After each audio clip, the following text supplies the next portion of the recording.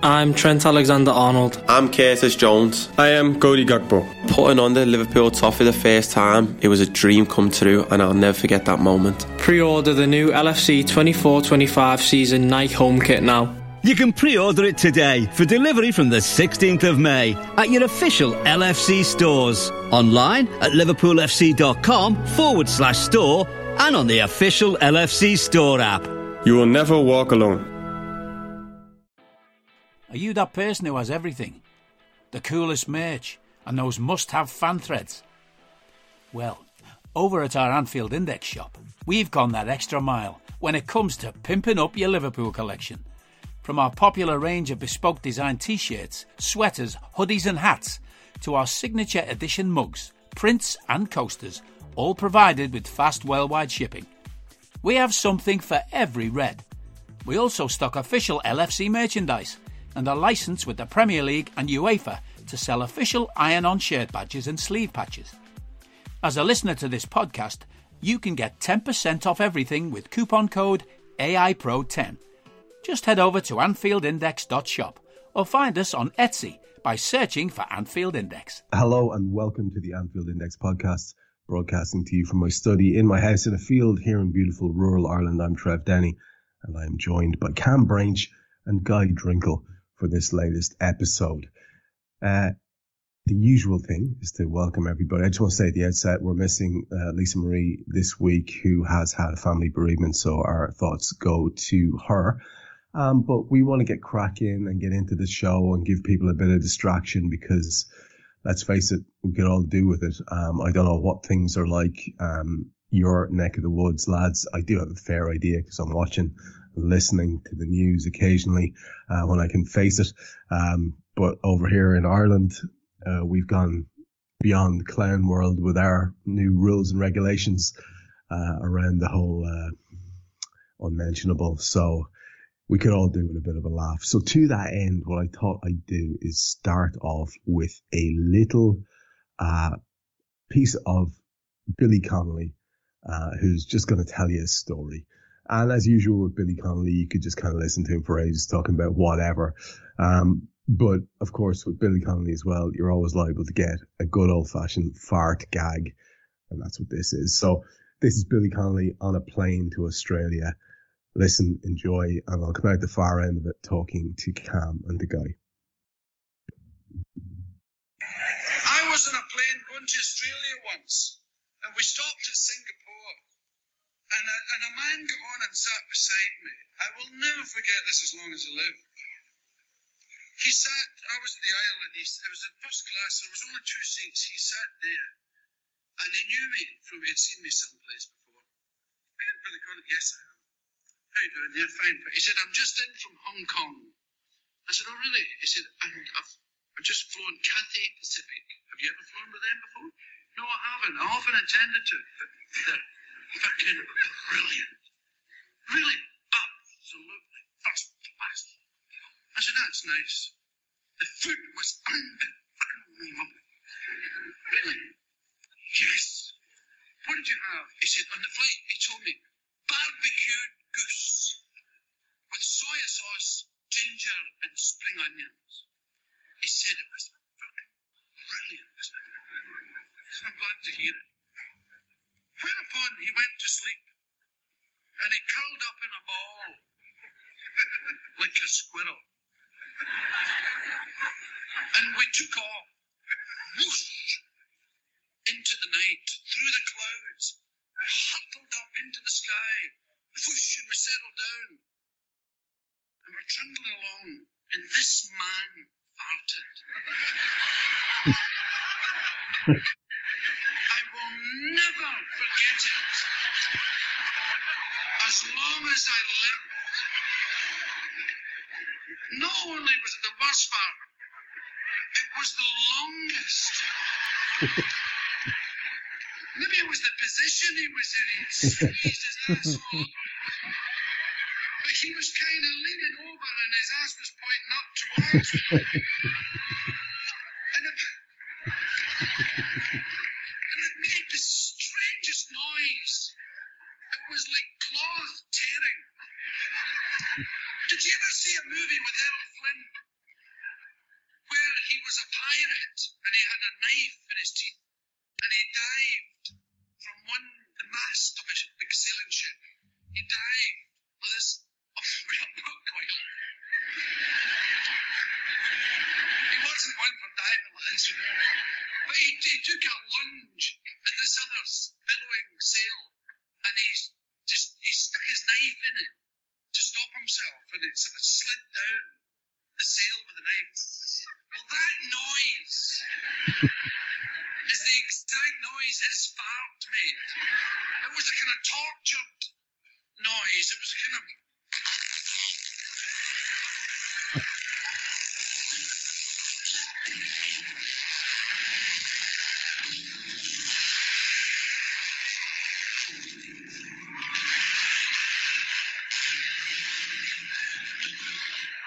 And then he changed position. And it finished with a sort of flourish. With a sort of...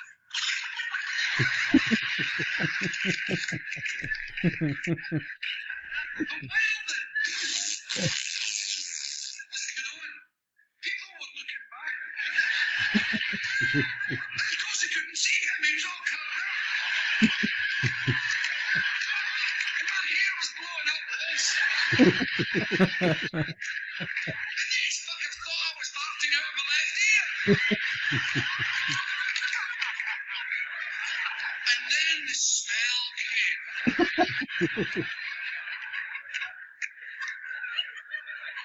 first I couldn't believe it. I thought, fuck, the plane's on fire. My eyes were burning.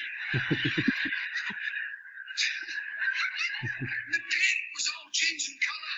I thought, my crazy, don't inhale, you'll get cancer.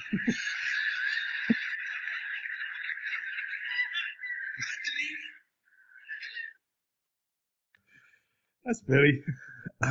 Always a good way to start. Always a good way to start anything. Cam, sounded like you enjoyed that. How are you doing, my friend? Yeah, that's my sense of humour. Definitely. Yeah. I can relate to all that. Can I tell you? Yeah, I'm doing good, thanks, Trevor. How are you, by the way? You okay? Yeah, not bad. Look, you know yourself. We've spoken about this before. Sometimes you have a week or a fortnight or indeed a month or a year with your family, and you're just like, holy shit, give us a break. I've been in the middle of one of those, but you know, you just keep on trucking, brother. So you were gonna say, sorry, I could have crossed. Yeah. I'm talking of farts, and I'm just going to give you a quick little fart story from when I was a kid. Suddenly it just popped into my mind, isn't that? Then I've got a question for you both afterwards. So the fart story was, I must have been about 7 or 8 years old, complete youngster. And we were around a friend's house, me, my mum, I think my sister was with us, and we were messing about with the kids, similar age to myself. And one of the lads had been a bit naughty or something. So his mum grabbed hold of him, put him over her knee, and as she went to spank his backside, as she spanked it, he farted at the exact same time. It was glorious. It was absolutely amazing. That's a room full of adults and kids as well, and it was just the most funniest, can I say, shit you've ever seen. Yeah, I'd imagine it diffused the tension somewhat. Yeah, it was amazing. But, right, I've got a question for you both, and funnily enough, it's something that Mr. Connolly just said as well. So I want to know from yourself and Guy, what is your favourite smell? Oh, this is good. This is good. And you're going to love mine. Yeah, we'll let you finish. Finish. Guy, you okay if I go first? Yeah, you go first. You're good. I've got a definite one, really, I suppose. There's lots that I like, but I don't know what happened. About 2021, I got some sort of, I thought it was hay fever at first, and it kind of isn't. It's just a year-round thing, and it's really impaired my sense of smell tremendously. So there are only certain things that I can actually really, really, really notice. And coffee's one of them. And I kind of associate that. So to me, I'd say it's hard to beat that because it's something I look forward to on a daily basis. So yeah, I'm going to go coffee. Guy, what would you say? Well, you kind of stole mine because mine's tea. Hang on. The smell of tea. Do you mean like tea leaves? Tea bags. Do you know everyone's like, some people might just keep them in like the box tea comes in, but most people have like a container or a tube or whatever where they keep shoving tea and coffee or whatever. Yeah. The smell of that caddy is fucking glorious. You know what? I'm going to have to go down and have a sniff. Right, let's take a pod break and you go sniff some tea. Go sniff the tea caddy, everybody. Okay, I love that. So basically, it's the same reason as me. Is it like you love a cuppa, do you? I'm not an everyday tea drinker, but I'll get up and walk the dog usually. But I know I'm just like, because it's fucking freezing where I live, because it's right on the coast. Just on on the way home, you're like a street away, and then you're just like, I fancy a cup of tea. That's where it's weird. It's not an everyday thing for me. Like it is with okay, so it's like a little kind of you associate with maybe warming yourself up, having a cozy moment. Wake the fuck up moment. Right. I see. I'm in trouble here because I have umpteen cups of tea every evening, and if I was left sort of to my own devices with my brain not working, I'd probably just be drinking coffee all that time as well. I know it's not good for me, but so yeah, I'd be quite the opposite. Cam, you're a tea drinker, aren't you? No, I'm a coffee man. I was converted in India, the land of tea, to coffee. Oh, of course you were. You massive contrarian. Of course you are. Yeah. So now are you exclusively coffee? Would you not have tea? I cannot drink tea anymore. I think in the last 15, 20 years, I've probably had about 4 or 5 cups of tea. Okay, so is this just an Irish thing, lads, where you come in from work in the evening and basically the kettle is on the go until you go to bed? Because that's like I have 4 or 5 cups of tea in the evening. Is that like an Irish thing, or can you relate to that either? If you know? No. Wow. Okay. Not me personally, but my mum and grandparents love a tea. Like that. So they'd be like that. They'd be kind of back. Okay. Like it's like they'll drink tea rather than like water and stuff like that. Okay. All right. Well, it's water essentially. It is. It's mostly water. It's spicy water. Like wine and lager. Every other drink's just spicy water. Let's be honest. Indeed. What's yours? What's the one you were going to choose, Cam? Yeah, I mean, I can relate to you, Trev, in the coffee because every morning, like 5 o'clock in the morning when I'm leaving for work, I make my latte with my mocha pot and my milk frother and everything. So I do love the smell of coffee. But mine is something that's really odd actually. I love the smell of freshly laid tarmac. Oh, you know what? Actually, I can actually relate to that one. Same. Yeah, I can relate to that one. I don't know why it is. It's just an odd smell that just seems to lift and invigorate you for some bizarre reason. I mean, I know some of our listeners will be saying freshly mowed grass, for example. Yeah, well, of course. And there are all those wonderful ones. And I live in the country, so I could have said a million ones. But I know exactly what you're talking about. And Guy seems to as well. I mean, what is that, lads? That's really weird. It's the same as petrol, though. You don't get the odd whiff of petrol. And you're like, Yeah. Yeah. I think you're going a bit too close to the glue there, Guy. Well, there's another one. Yeah. Actually, there was a glue that we used to use in primary school. Bostik. For art. No, not Bostik. No, not that Bostik used to come in like the pink purple tubes, isn't it? Tubes, yeah. No, this stuff was like a liquid and it was kind of a white colour. I think we call it PVA. coffee decks, I think we called it. And It It's had like this. a PVC glue or something. Yeah. A liquid School glue. And it had, exactly, you'd use it for kids for art. And the thing about it was safe. So, safe-ish, I say in inverted commas, it's probably turned out to be massively carcinogenic or something.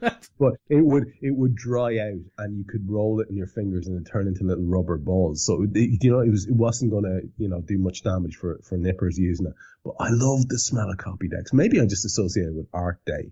Who doesn't love a bit of solvent? A bit of solvent abuse, it's fine. That's grand. what solvent's there for sniffing. I mean, today I was sniffing I've got the American scents in the car, in the van. What's So that? it's an air freshener. It's like a little can, and you just it's got these like three. I don't know how to describe them. It's got 3 sticks in there that like woolly stuff or something that are quite compressed, and they just emit the odor. And obviously this one that I was sniffing today like an addict driving down the motorway. Obviously the smell is not doing anything in the van anymore, so I need to get a new one. And I just sort of put to my nose and I thought, oh man, that's pretty awesome. I quite enjoyed this smell. And I just drove for about 10 minutes with this thing literally stuck to my nose. Anybody overtaking me would have thought, what the hell is that guy? What's he doing? I think if I was like you and I had a work vehicle, and I was in it for a long time, I'd be looking at like, not quite aromatherapy stuff, but I'd be looking at something like that to have on the go. Incense.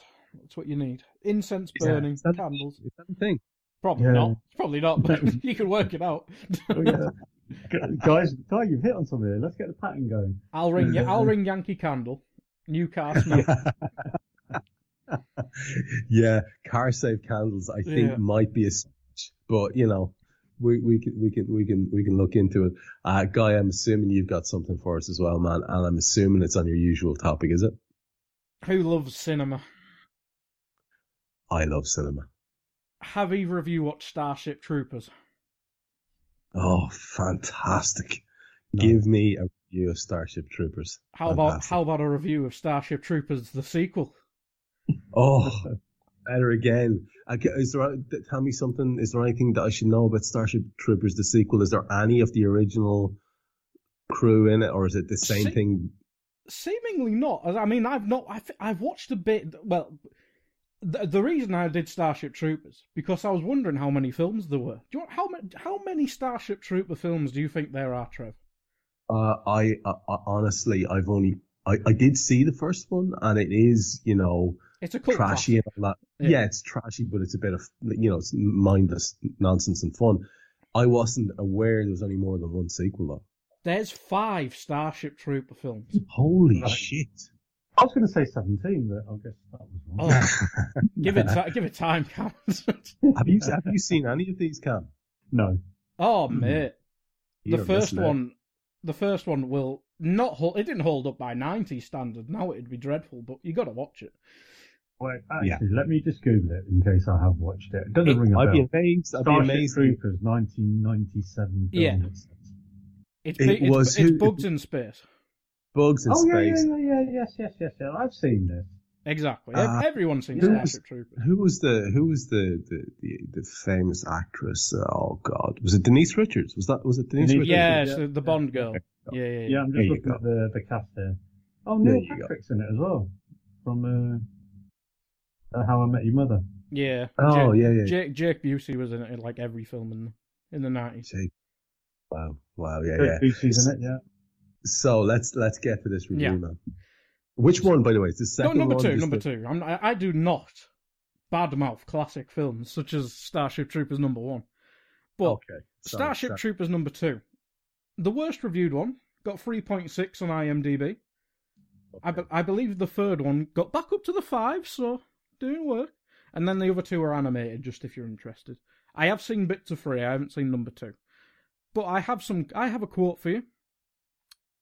Lieutenant Pavlov Dill, which is classic name work. That's fantastic. Yeah. Pavlov Dill, I love it, right. I'll see you hanged. Captain Dax, which is pure video game namery there. Love it. Just so long as it's regulation rope. Now that is a zinger. That's a zinger right there. Oh, he's come right back at him, hasn't he? He has. He's a military man to the end, that one. Pavlov thought he had him, but no, Dax was more than equal to it. He basically just got an Uno reverse card out and just went, after that, you space prick. I would personally have preferred it if Dax had said, "No, you're ma." But you know, I would settle for his rope based retort. That is fantastic. Would you stuff. like me to read the storyline, because it does finish on a Oh cliffhanger? God, yes. Oh God, yes. Storyline. We are sent back to the battlefield as the Federation's best mobile infantry unit are slowly being overpowered by the killer bugs. They are light years away from the nearest reinforcements and are trapped on a remote outpost. They set up protection around the post, keeping all the bugs waiting for them to leave. But now the enemy is in the outpost in a way which they never thought of. The bastards. Absolute bastard insects. You just can't. You couldn't be up to those bugs. You couldn't. I'll tell you that. Those sneaky bastards get in everywhere. Sneaky bastard bugs just get in everywhere. That's a fact. I love it. That's tremendously entertaining. Now I have, before we proceed further, I have an option for you, and I will absolutely be ruled by you completely on this, lads. Because the last time we did one of these, it, let's just say, created some debate. And I have a potential quiz. Would you be interested in a potential quiz? I'm always ready for a quiz. Are you? I mean, and do feel free to say, nah, it's okay. But the quiz, and Cam, I'll let you, guys up for it. I'll let you make the call, brother. You can say yeah or nay. It is, just to be clear, not exactly my favorite publication. It is the Guardian's Premier League 2020-2021 review, the big quiz of the season. So it was May 26th. This was published. A quiz, which is basically a review of the season. And there are 15 questions in it. And I'll go 1, 1, 1, 1, 1. And we'll give you 7 each. And then if I need a tiebreaker at the end, I've got it. But we're going to need to maintain the score as we go here. And you're going to have to help me with that. So what do you reckon? Are we up for this? Go for it. I'll type the scores in the chat. Nice one. Right. Cam Branch, you are up first. Excellent. Just what I wanted. I know you did. Manchester City won the title by 12 points. I hate that this is painful. Where were they in the table on Christmas Day? Were they 4th, 6th, 8th, or 10th? So they won the title by 12 points, but at Christmas Day, at that stage of the season, were Manchester City 4th, 6th, 8th, or 10th? Well, I know we were top, weren't we, I think. So, I think we were top on Christmas Day. The initial number that came in my head before you gave any choices were 4th. So I'm going to stick with that. You're going to go 4th. Yeah. The bad news is that we have a chance for Guy to go. It's actually 8th. No. They were even below Everton, it says, which is an incredible burn by the Guardian on the Blues for play to them. But they won 15 on the bounce after that. So that was the end of that. Guy, you're going to be very, very glad to know that your question is this one, because Cam was spilling truths. Which club was 4 points clear at the top of the table on Christmas Day? Was it United, City, Tottenham, or Liverpool? Was it Liverpool by any chance? I'm just putting the score in the chat. Yeah. There you go. So to be fair, okay. I knew that anyway, so he didn't spill it all. But yeah. Okay, so that round we've got guys 1 up. Next round. Cam, how many matches did Sheffield United play this season before they even won one? Was it 11, 14, 17, or 21? So how many games did Sheffield United play before they won a game? Was it 11, 14, 17, 21? 21. Oh, 17, brother. Damn, I was going to say that as well. 17. Guy, which 2 clubs played with the same sponsor on the front of their shirts? Was it Brighton and Burnley? Aston Villa. Oh, Carwow or Kazu, whatever it's called. It's a brave answer, and you're straight in. And God, Drinkle's 2 up. Cam. Yes. Pressure's on now, but you'll be glad to know that it's a Harry Kane question, so you're going to rally right. Harry Kane finished with more goals and more assists than any other player in the league. Who was the last player to achieve this double? Was it Shearer, Henry, York, or Cole? Alan Shearer, Thierry Henry, Dwight York, Andy Cole. York was not prolific, but he's a good goals. He was good for assists. Cole was a good goal scorer, but I don't think he was great with assists. Shearer was predominantly a goal scorer. Henry probably had more of an all-round game. So, with my useless logic, I'm going to go Thierry Henry. That's exactly how I'd have worked it out as well, and we'd both have been wrong. It was Andy Cole. Bloody hell, Nora. Yeah. Gordon Bennett.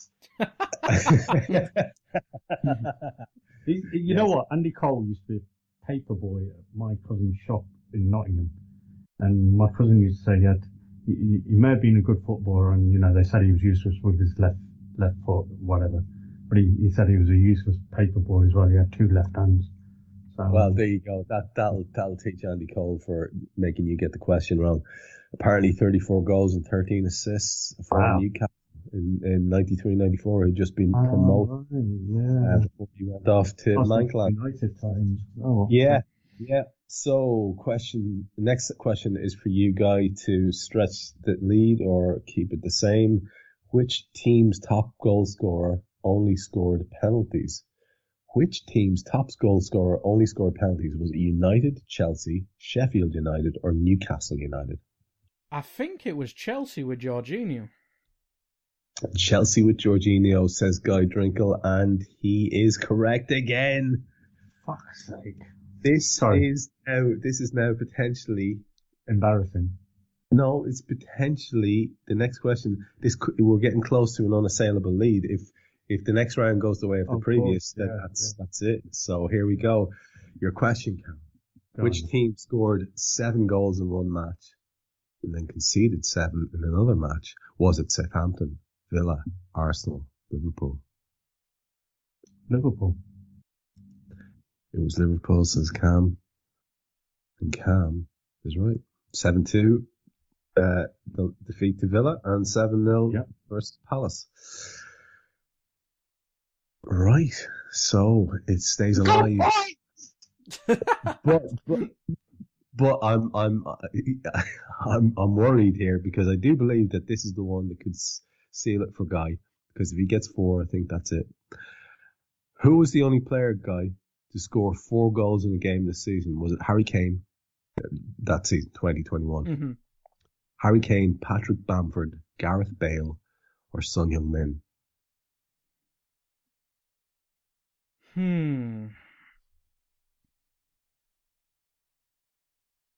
I think Bale, for some reason's in there. Guy's going for Bale, and it is actually it's Son who scored 4 goals in Tottenham's 5-2 win at Southampton.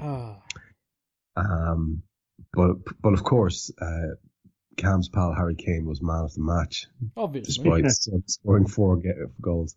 So now, Cam, that's 8 questions gone, and am I right in saying that it is now 3? It's still 3-1 to Guy. Is that correct? 3-1, yeah. I mean, it can still finish 4 each. It can still finish absolutely. You can easily level up 4-3. You can finish 3-3.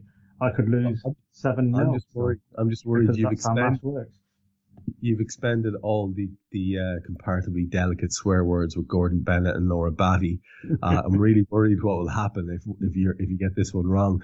What did Arsenal, Leicester City, Manchester United, and Tottenham have in common in that season? Arsenal, Leicester, Man United, and Tottenham had something in common. Was it their away records were better than their home records? They were the only clubs to have players booked for diving. None of them played a game that kicked off at 3 on a Saturday. or they all spent more days at the top of the table than Manchester City. So, all of those 4 teams, Arsenal, Leicester, Man United, Tottenham, had something in common. Was it that their away records were better than their home? That they were the only clubs to have players booked for diving? That none of them played a game at 3 on a Saturday? Or that they all spent more days at the top than City? The first thought that came in my mind was United had a better away record last season. I think it was the best in the league, actually. So, using my useless football knowledge and logic, because obviously I shouldn't be on a football pod, this is blatantly clear right now. I'm going to go with that. They all had better away records than home records.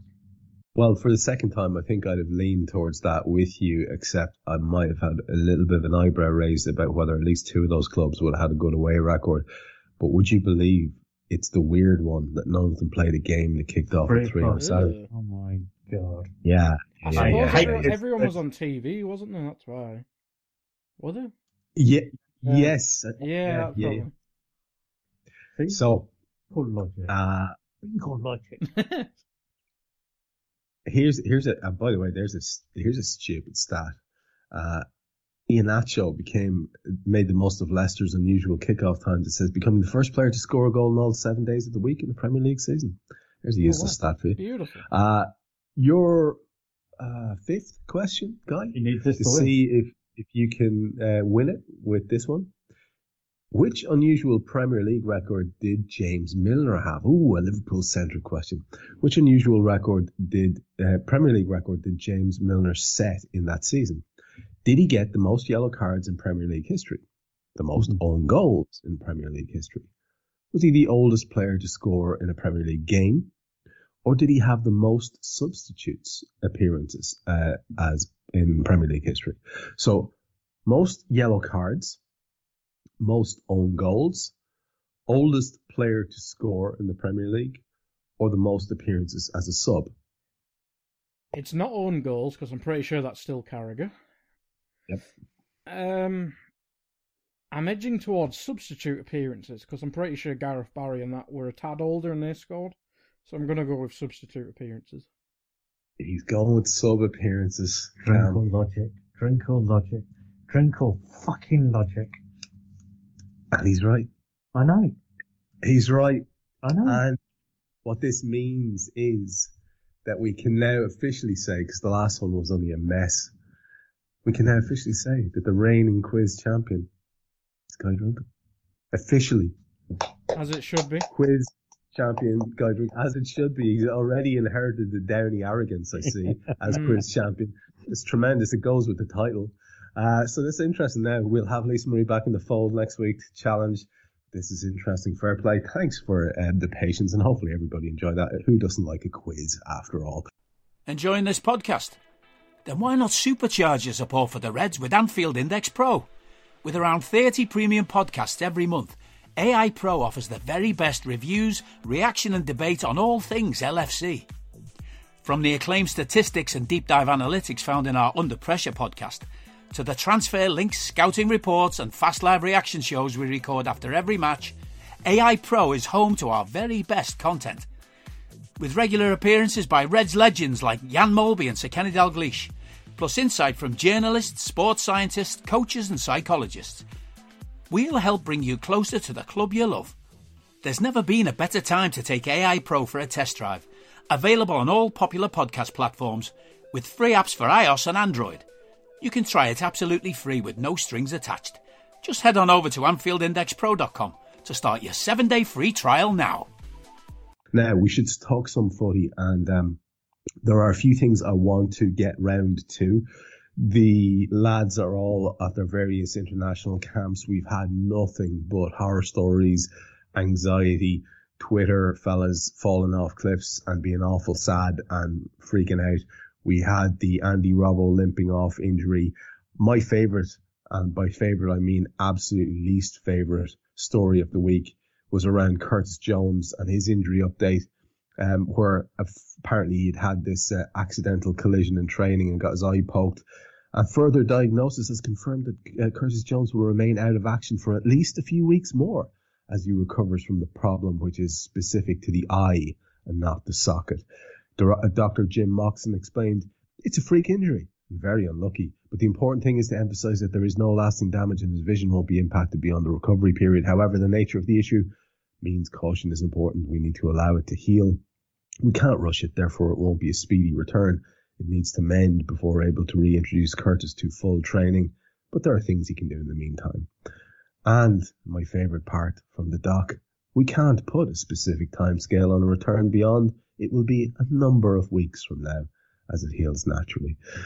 So there we are. That was my favourite injury story, an innocuous eye poke, which has resulted in a player who, let's face it, is incredibly important given our midfield woes, given the stories that we heard about Jordan Henderson, the stories that we've already heard about various other people. Yes, we had Thiago on the way back, but it's not encouraging. What has been your take on the various injury stories? Guy, what's jumped out at you? I know you, unlike myself, I alluded to it earlier on, I've been in the wind, basically, with various issues keeping me away from podcasting, but I'm sure you've been doing the daily shows with Dave. What's the crack in terms of the injury issues as far as you know? What's the latest? Everyone is, well, the press conference is going to be busy because everyone is travelling from South America, unfit, coming back from injury, or was injured weeks ago. That's seemingly it. It's basically, I think Van Dijk's the only one who's not been... Why did I say that? Why did I say that before? I'm editing that out. Jesus. Not finishing that sentence. Yeah, so everyone's basically been injured at some point. Right, yeah. Whether it's the international break or just recently, it's seemingly happening. It's a worry. It's a worry because, I mean, it's not just the international break, as I say. It kind of started when the first few, when Thiago got injured. It was probably the first midfield injury, if I remember correctly. But you see, you've already seen the knock-on effects of the people in our squad. So Thiago got injured. I can't remember the game, but it was a bit of a dodgy tackle, and he kind of got injured through that. But then that's had a knock-on effect because Milner got injured being overplayed. He pulled up in the United game, didn't he? Then Naby had to play a lot more, which got him injured in the Brighton game. Henderson's seemingly pulled up in the England game because he's getting overplayed. So I'm seeing similar patterns to last year, which is not good. Like the knock-on effect of overplaying people because people are injured. It's not something. I don't see how a break's going to fix that, because if they're out with hamstring injuries, you're going to have to keep rushing certain ones back because other people will be getting injured from overplaying. I'm just seeing a similarly shit cycle to last season's centre-back issue. So the midfield especially is a worry, but I mean, Mane seems fine. I think he's back in training. Henderson's back in training, so is Milner, so we're at least getting numbers back, but overplaying, it's definitely still an issue. Robbo seems to be out for, I won't say a little while, but he seems to be out for a few weeks at least, but you know, a few weeks in Liverpool language turns into months rather quickly. So yeah, Robbo's out. He wasn't in the best form, but I'm sure people saw all the knobheads, or a few knobheads, almost celebrating the injury. I didn't see loads, but you see the odd knobhead. But he wasn't in the greatest form, so maybe it's a nice opportunity for Tsimikas to play. And it's not really a break coming back from injury, but Robertson could do with somewhat of a break in terms of not playing. Who else? I'm trying to think who else there is. Well, I mean, you've covered loads there. Yeah, I think there's probably more. No, but I think you've raised a couple of really interesting points. I wouldn't mind bringing Cam in on this. Mm-hmm. I mean, the Sadio Mane story, Cam, was the one that like really set the alarm bells off for me, because I was like, well, I knew the midfield was a shit show, and I was fully expecting more of that shit show to continue. We do have bodies over, he said, grasping the wooden table in defence. So that's something. But when I heard about Sadio, I thought, oh Christ! Apparently, I think it was the Senegal manager Aliou Cissé who was saying that he'd had a blow to the ribs. But then there was a tweet put out by the official club Twitter account today, which featured Sadio saying time for training. So apparently Jimmy Pearce has said that he should be available. Jimmy Pearce described in this article as reliable reporter James Pearce has reaffirmed that the 29-year-old should be available. So that's something, but Guy's gone through a few of them there. Henderson now is potentially worried. We know all the rest of them. But the one I wouldn't mind focusing on with you is the one that he raised there last, which is Andy Robbo. And Guy said, right, there were people who were saying, look, Tsimikas probably should have gotten his chance, because Robbo was, let's say, less than impressive, perhaps, on a couple of occasions. And people were saying, look, it might be no harm. And to be fair, Tsimikas had been excellent, and his crossing was a notable feature a good feature of our games when he was present in the team. Apparently he's done well again for Greece during the week. Might be no harm, Cam. He's got to start. Why risk Robbo? He's not 100% fit, and you've got a player there who's more than capable of stepping up. Well, stepping in. Forget stepping up. He's already stepped up. He's proved himself previously. He should never have been dropped in the first place. Robbo should never have got his place back when Tsimikas was playing earlier in the season. I've said that before. So, Tsimikas is 100% starting at the weekend. If Robbo's not 100% fit, even Klopp has got to see that, you just can't keep playing your favourites all the time. I mean, he's not been in the best of form, but he's been okay. I mean, there's been a few defensive issues where, that have been highlighted, how he's been dropping 2-3 yards behind the centre backs, and that's poor defending on his part. His crossing in the last game, it was just like everything was being pulled back into an area where there was no one, against West Ham, and that was pretty poor to see. I think he got one crossing and jotted it ahead. I think it was Robbo who did that cross one. Maybe I'm thinking somebody else. Yeah, it was. He did put in a nice ball. Yeah. But he's not quite been on it. He's still a phenomenal player. Nobody's saying he's a bad player or anything like that, but Tsimikas deserves to play. He's done nothing wrong when he's not let the club down in any way. He's looked a threat going forward. He's linked up well with Mane, and it's usually whoever's been on the left with him. It's been a little bit all over the shop. I mean, the issue is ultimately the midfield this season. That's what's causing a lot of our problems. And I think with the injury crisis we've got, we might see a formation change this week. Don't forget Arsenal are on a good run at the moment. They're unbeaten in 10. They're only 2 points behind us. It's another massive 6-pointer, as they say. They could be 3 points in front of us, 5 points behind us. There could still be 2 points. Obviously, that's your 3 outcomes, isn't it? So stating the obvious there, Captain Obvious. But it's not going to be an easy game Saturday night. So Arsenal, they've got confidence. Arteta's slowly turned it around, and this is a big test for Arsenal, but it's also a big test for us to come back from the performance we put in the last game, and we've not been. I think the results have been a little bit masked. We've had good performances, but those good performances have been because the opposition realistically have been awful.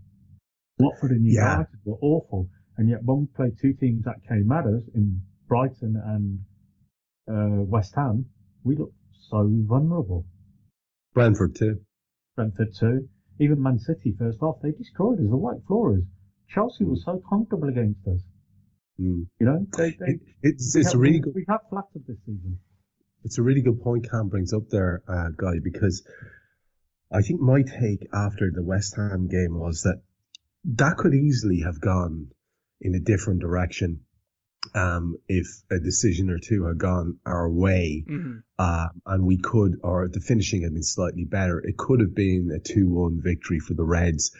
And we'd have been sort of doing Raw afterwards, grimacing, saying, geez, I'm not sure we deserve the win there. And you roll on. But sometimes, and I'm grasping at straws here, brother, but sometimes you need a result like that to sort of, as Cam says, sort of make you see the truth of where you're actually at form-wise, and make you see the failings that you actually have as a team, which is, and it seems to be what Cam highlighted there, guys, that if a team wants to get at us, they simply run at us and play balls into the box at pace. And basically, what I'm saying in a roundabout way is we do not have that defensive solidity from the midfield all the way back that we really need. And I'm hoping that Kloppo's been doing serious sums on that over this fortnight.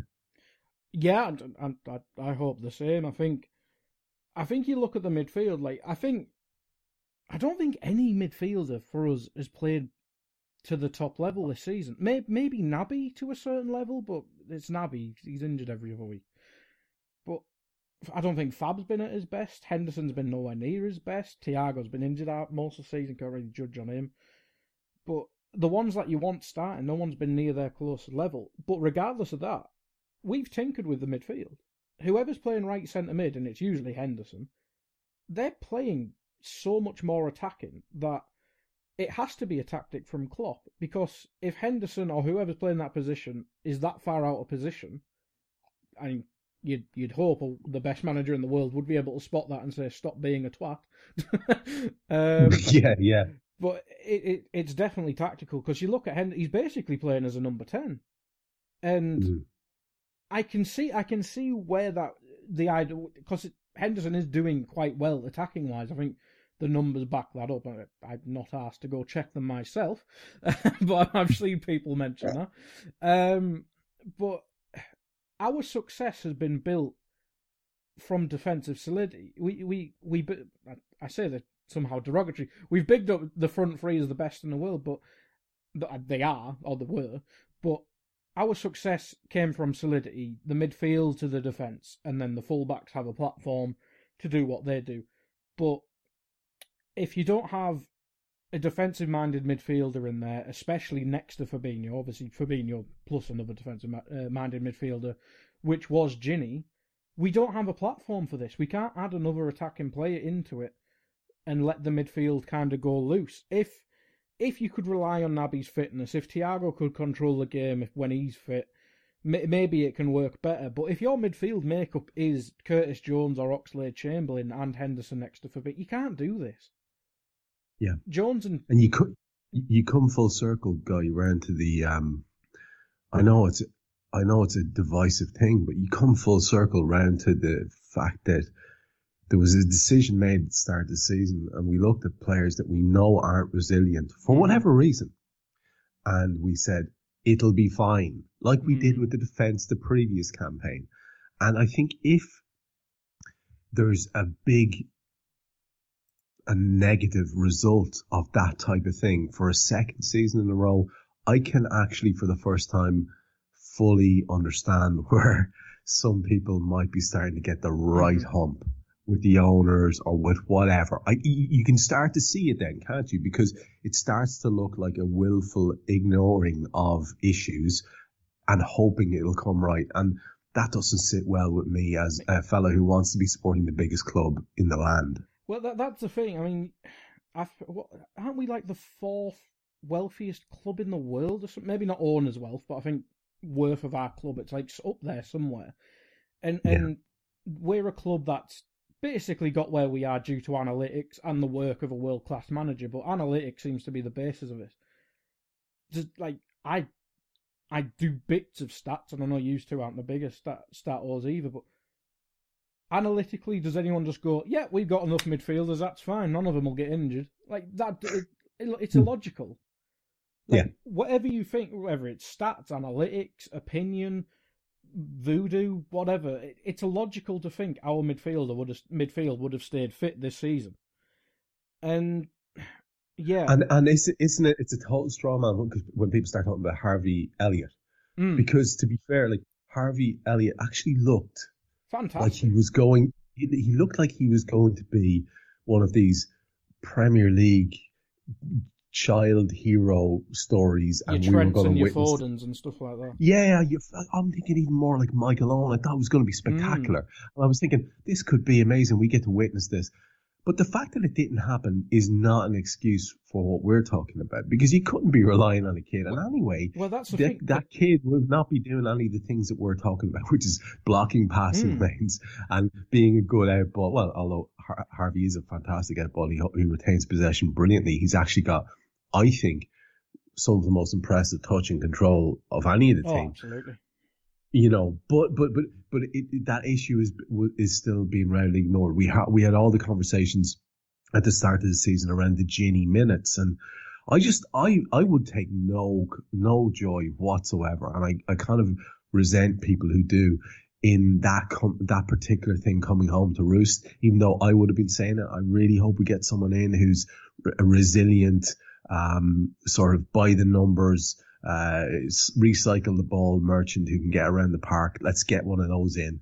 A guy who can do a good defensive job. Let's get one of those in. And the fact that we didn't, and even though, you know, I take no joy in that. I don't understand people who, as you said earlier on, get their jollies from being right about shit like that. That's just, I'll never get that.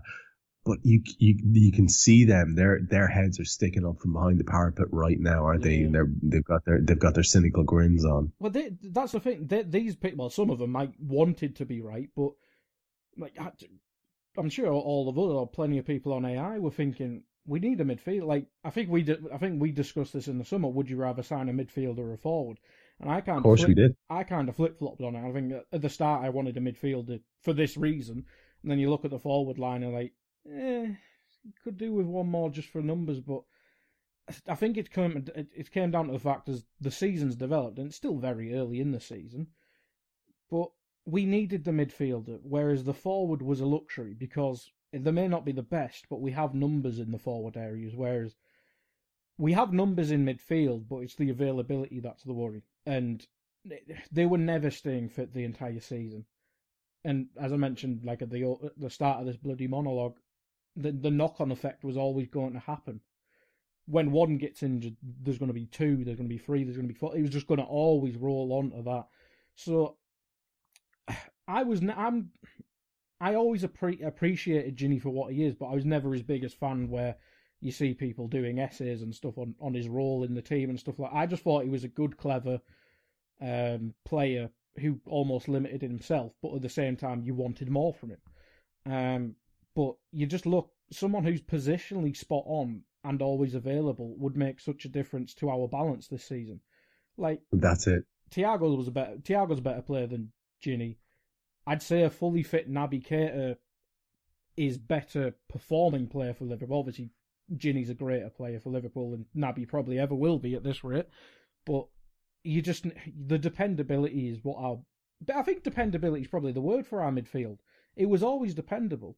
Like, and people don't like Henderson, but he's dependable. He gives you similar levels every week. Fabinho's the epitome of dependable. Ginny was as well. So we've kind of gone up the opposite way and gone for chaos in the midfield, which, I don't know. I'm not sure it's something we can fix in-house as well, unless Thiago or Naby literally has months uninjured, which I don't see happening. Well, that's it. That's the thing, Cam, isn't it? It's hard to see any dramatic fix with the current personnel because these clusters were always going to happen given the makeup of the players involved. I mean, they were always going to happen. I refuse to believe that Klopp and the boys didn't sit and go, yeah, we're going to have injury clusters. That's just going to happen because I'm going to have to rely on them. And I don't know about you, but when I saw Jimmy Milner getting game after game after game because of mounting injuries, I was thinking, oh shit, it's coming. And I mean, let's get it right here. Let's get it straight. Milner did really, really, really well. He was properly solid. I mean, there's only so much Jimmy's going to be able to do for you at this stage of his career, but he was doing really solid work for us, and I'd be so happy if he was knocking around still and totally fit.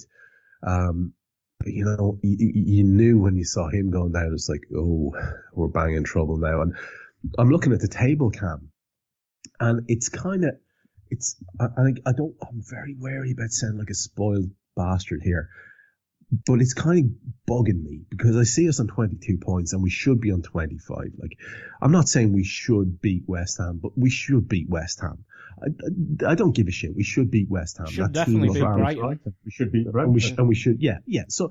But I'm saying that team of ours should. So we should be on a minimum of 25 points and just sitting one behind Chelsea and thinking, will they last the whole season? Will they be as good as us over the campaign? That's where we should be going into this. But now I'm thinking, as I look at the fixtures piling up, beginning with Arsenal, as you said, the weekend. Then we got Porto 4 days later. Then we got Southampton 3 days later. Then we got Everton 4 days later. Then we got Wolves another 3 days after that. Then it's AC Milan. Then it's Villa. Then it's Newcastle. Then it's Spurs. Then it's Leicester. Then it's Leeds. And then it's Leicester again. And it's like, it's holy shit. It's incredible, right? So and then you've got AFCON. And then let's kick that particularly nasty smelling can down the road for another while, because that is, I don't even know where to start with that. But I do want to talk about the World Cup before we get off the air as well. But what I'm saying to you is, do you see a fix? Guy brought it up there. Do you see a fix that we could possibly do? And I'm gonna throw it out there as well, just so it's in the conversation. I mean, are we looking at having to do mad shit like we did last season? He didn't hesitate to put midfielders at centre half last season when we had centre halves on the bench, and it was only when we put centre halves in the centre half positions at the end, and we got Fabinho back. Let's not underestimate that part of it, that we actually started to look good and put that run together at the end. Yeah. Is there an argument to say, well, couldn't maybe Joel Matip do a job as a sitting midfielder? We know he's great with the ball at his feet. Is that a thing you could do if you're under serious pressure? Or is that just, like I've said before in other podcasts, just a bit, to football manager, armchair fan wanky talk? What's your take on the fix, if there is one? I think you're looking at possibly the wrong player here. I think you should be looking at maybe Minamino coming in more. I thought you were going to say Nat Phillips. Fucking hell. Yeah. I thought he was going to put Trent in midfield, guy, and I was going. Well, I did say formation change. That's true. Hey, Nico's the new Bale. Nico as a right midfielder may have a role to play going forwards.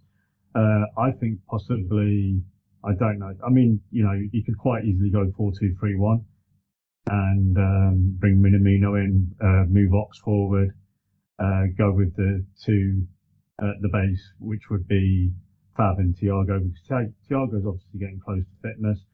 There may be a shout for going 3-4-3, push the fullbacks up a little bit further forward into midfield. I don't know, because then you've got the solidity of the three centre backs. You've still got the two central midfielders in Fab and Thiago. So you've actually got 5 players sitting back rather than the 4, because obviously we know how our fullbacks want to play. As for putting Joel into central midfield, I honestly don't know if he could do it. I really don't, because playing a DM role to a CB role is obviously it is very, very different, because the DM, not only is he obviously going to be protecting the defence, he's also pivotal to the attack. We know Joel likes to go forward. We know he likes to dribble, but does he really have the passing range? Does he have the passing ability? We've seen him ping balls into feet at great pace. He's got it in him. He has, but to do that for 90 minutes from a DM role is different from doing it for 90 minutes from a C-back role. And I think that's what you've got to look at. Has he got the capability of doing it for the whole game? Because I think that's fair. Yeah, I think that's fair. Because if he can't do it, he's then just a passenger in the midfield. And again, we're just inviting pressure on ourselves. And but you can see kind of the desperation in me to do it. I think because the people we can bring into the fold, the people you're suggesting, are more attack oriented, you know, and our problem is the lack of a shield for our back four, and we need to fix that. Hence why I say a formation change. Yeah. I think we need to go with a solid two to be the defensive shield for the defence. I think we just have to tell Henderson to stop playing so attacking. And I'm not blaming Henderson. I don't think Henderson will play this No, weekend. I don't think. I just mean long term. Yeah. I think long term to fix them, to fix-ish the midfield, the balance of the midfield. You just tell Henderson to go back to playing boring. Yeah. You let Trent go forward and you stand there. That's basically what he should be doing. Yeah. That's what's worked for us over the last four seasons. We've had a boring, functional midfield that does a job. Exactly. Let the attackers are good enough. As long as you give the attackers the ball in the right place, in the right time, in the right area, as such, they will do the damage. The fullbacks will assist to create that damage. It's like you say, it's chaos. That I don't think adding Joel into chaos is going to help settle it right now. But saying that, I'd love to see it. I'd love to see it as well, just for pure badness. It might actually be the ultimate chaos, and you're going to get a world-class tantrum or two as well. So, I mean, I kind of want to see Konate box to box as well. Because who's stopping that bloke? Let's do that. Let's get it free and going box to box. Oh man, I love it. You know, lads, I said at the start that we try and keep this to a tight hour, and I really want to talk about the World Cup and the absolute clusterfuck that is going to be. And I really want to talk about Stevie Gerrard and how everyone's feeling about that. Not because I want to focus on Aston Villa at all, but because this is a lad who we can't really ignore, and here he is back in the Premier League again. But I don't think we really have the time to do that. So I'm going to suggest to you that we might throw in another one of these fairly quick, smart, if we're all feeling it, over the next few days, and maybe go at one or two of those topics. What do you reckon? I'd be game. We can keep it neutral and release it over the weekend once again. Yeah. What do you reckon, Cam? That could be a possibility. Yeah, right, let's aim at that. We'll keep the chats going. Maybe we can get Lisa Marie back in the fold for that one as well. But we should start wrapping this up because I'm looking at the clock and we're coming around to the hour there. We should start wrapping it up. So I'm going to get your final thoughts on a few things or whatever it is you want to finish off with. I'll do mine first this week. So what I want to do is a little bit of a shout out to my pal Pooley, who's of course late of this parish.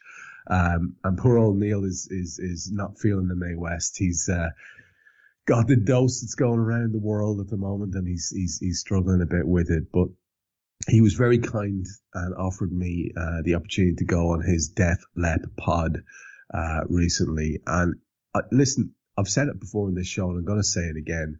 It's an absolute joy of a podcast. And I think the interesting thing about it for me was you don't need to necessarily have any shares in fandom or even a like of the music to hear the enthusiasm coming off it. And I got a chance to go on as a sort of a Def Leppard agnostic who, had one of their albums because it was given to me as a gift in my youth and see what I could make of it. He gave me 10 songs to listen to, and that's episode 17 of Def Lep Pod at the moment. You can get that wherever podcasts are served, and it's actually called Trev Leppard, the episode, which fills me full of joy.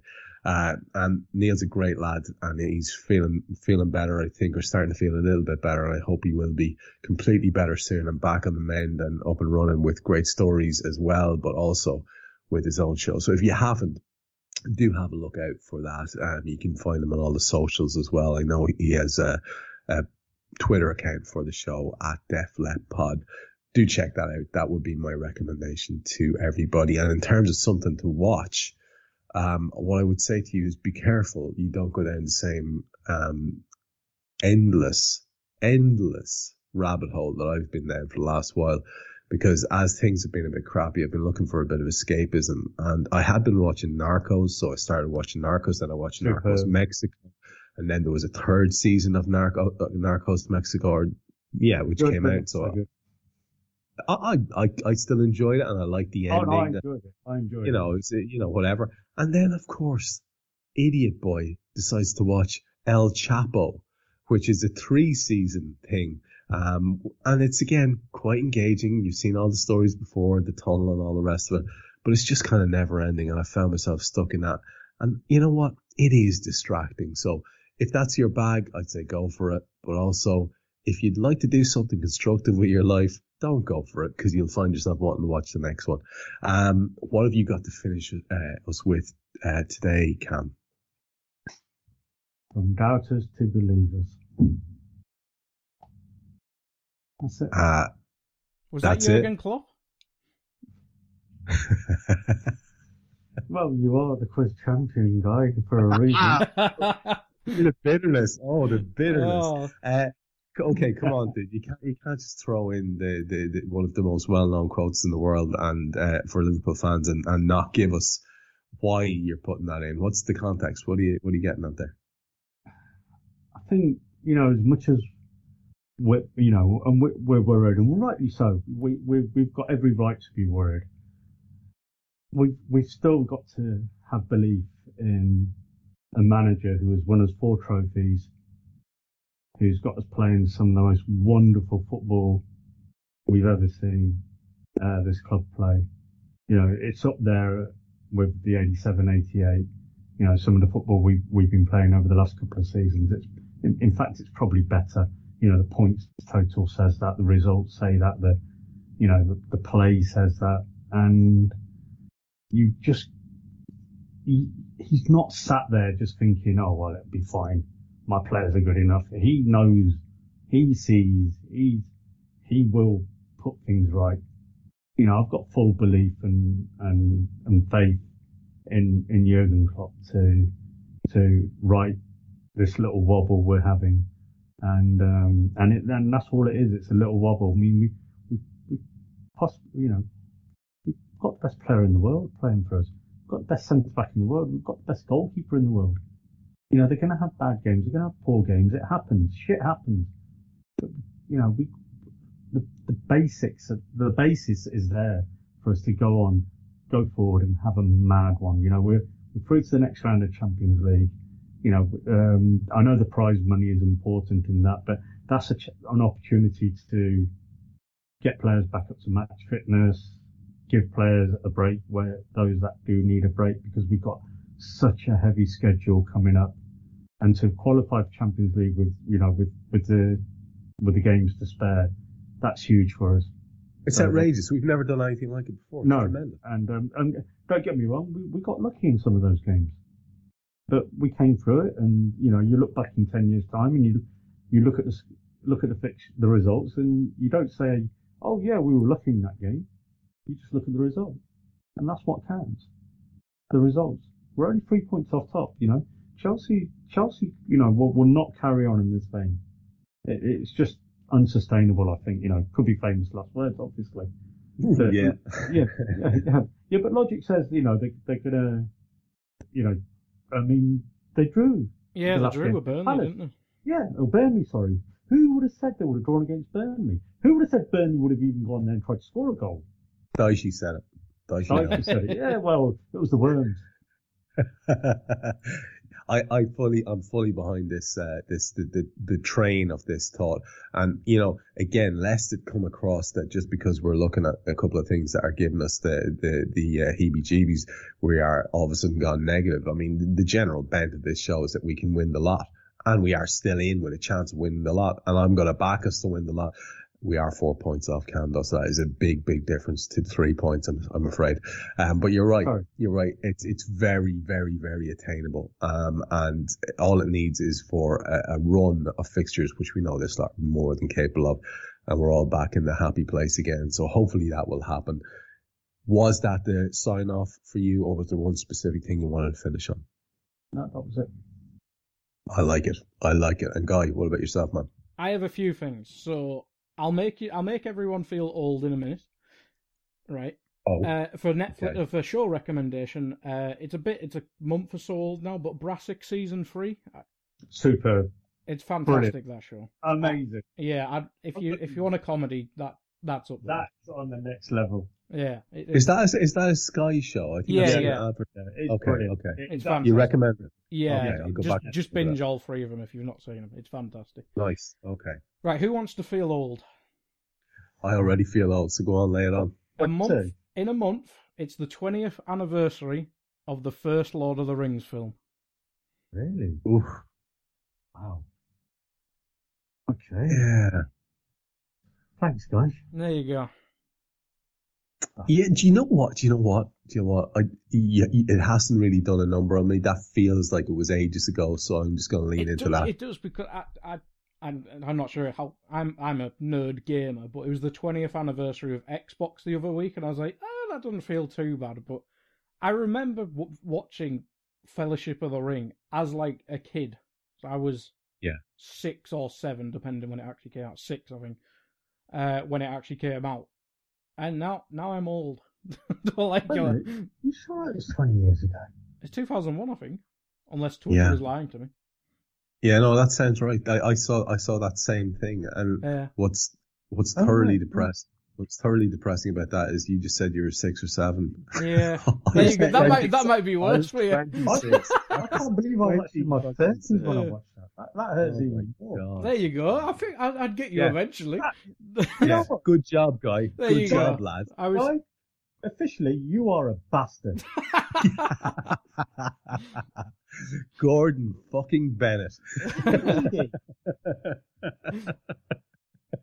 All right, lads, let's wrap it up with that. I've enjoyed the hell out of it. Thanks very much for your company, Guy and Cam. That was a very enjoyable show. Nice to get back in the saddle and do it again. We may well, like we say, throw another one out there on those various topics we spoke about. One way or the other, we'll be back with you very soon, as you know. Whatever collection of individuals from the usual suspects, and we will continue to introduce new voices to you as we go forward. It's just proven a little bit more difficult with scheduling than I thought, but it is on the way, fear not. I have been Trev Downey. You heard Cam Branch, you heard Guy Drinkle. This was the Anfield Index podcast, and we'll be back with you soon. We hope you enjoyed listening to this Anfield Index show. Please be sure to subscribe to our channel so future podcasts find their way to your device automatically. There's nothing quite like fan engagement, and we'd love to know what you think of anything discussed on this show. The best way to get in touch is over on our free Discord community, where both podcasters and listeners debate the hottest LFC topics 24/7. Sign up free now at AnfieldIndex.com/Discord. You won't regret it. You can also follow us on Twitter at Anfield Index, and find us on Facebook by searching for Anfield Index. Oh, and before you go, we'd love it if you could leave us a 5-star review on your favourite podcast app. It only takes a couple of seconds, and it means the world to the people who create these free shows. Sports Social Podcast Network.